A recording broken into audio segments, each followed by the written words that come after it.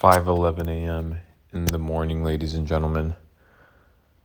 It is essential as a company owner, it is essential as an entrepreneur that when you're building your team, that your team sees you hustling, that your team sees you working.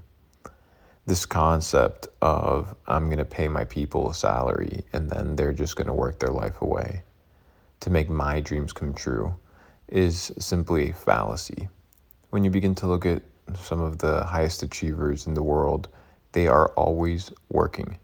So this illusion of, oh, you're just going to become a multimillionaire with no effort, no sweat equity attached to, the value and growth of your organization, that it's just going to be you delegating and making decisions and not having to hustle and expecting your team to just work and be motivated by money, when in reality, very few people are motivated by money for an extended period of time, especially when people get, raises and then they get comfortable. But when you can showcase to your people that you work so hard because you're so passionate about what you do, that it just rubs off on them. And you begin to attract like-minded people that have a mission, right? And a vision that is aligned with yours, because they see you working, they see you hustling, they see you putting in the effort. And your team will only put in the effort in proportion to your ability to put in the effort. So if you're MIA, you're not doing your thing, you're not taking your work seriously, why are they going to take it seriously? Just because you pay them? So as you grow in your leadership, as you grow in your skill level to develop organizations, understand that the blood flow of it, yes, it's money.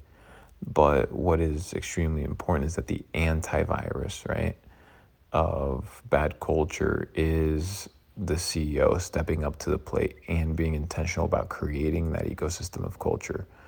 And inside that ethos of culture should be, hey, I'm the boss. I'm the hardest working guy around.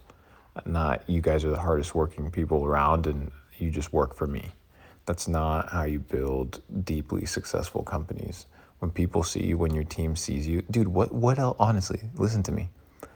Besides making money, besides training, besides leveling up, besides taking care of your team and making sure that they are executing and firing at all cylinders and actually performing, what else do you fucking actually have to do with your time? Think about it. Like, honestly, yesterday I had to review fucking 15 hours of content.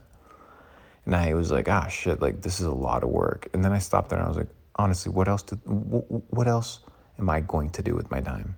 Like, what the fuck else am I going to do except take care of my team, build with my team, level up, train, eat healthy, and work? Like, honestly, what else is there to do?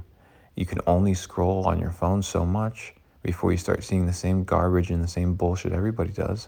You can only travel to so many countries before the coffee shops start looking all the same all across Europe, right? So you need to be in a situation whereby you need to work with purpose and intent. And this will inspire your team. So that is the data set of the morning, my friends. 5:15 in the morning. Luke Belmore is up. He's already communicated with his Asia team.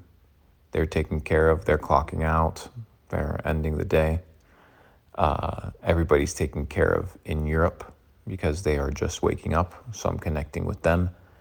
And I'm getting everything set for my Eastern Standard Time and my Pacific Standard Time team to when they wake up.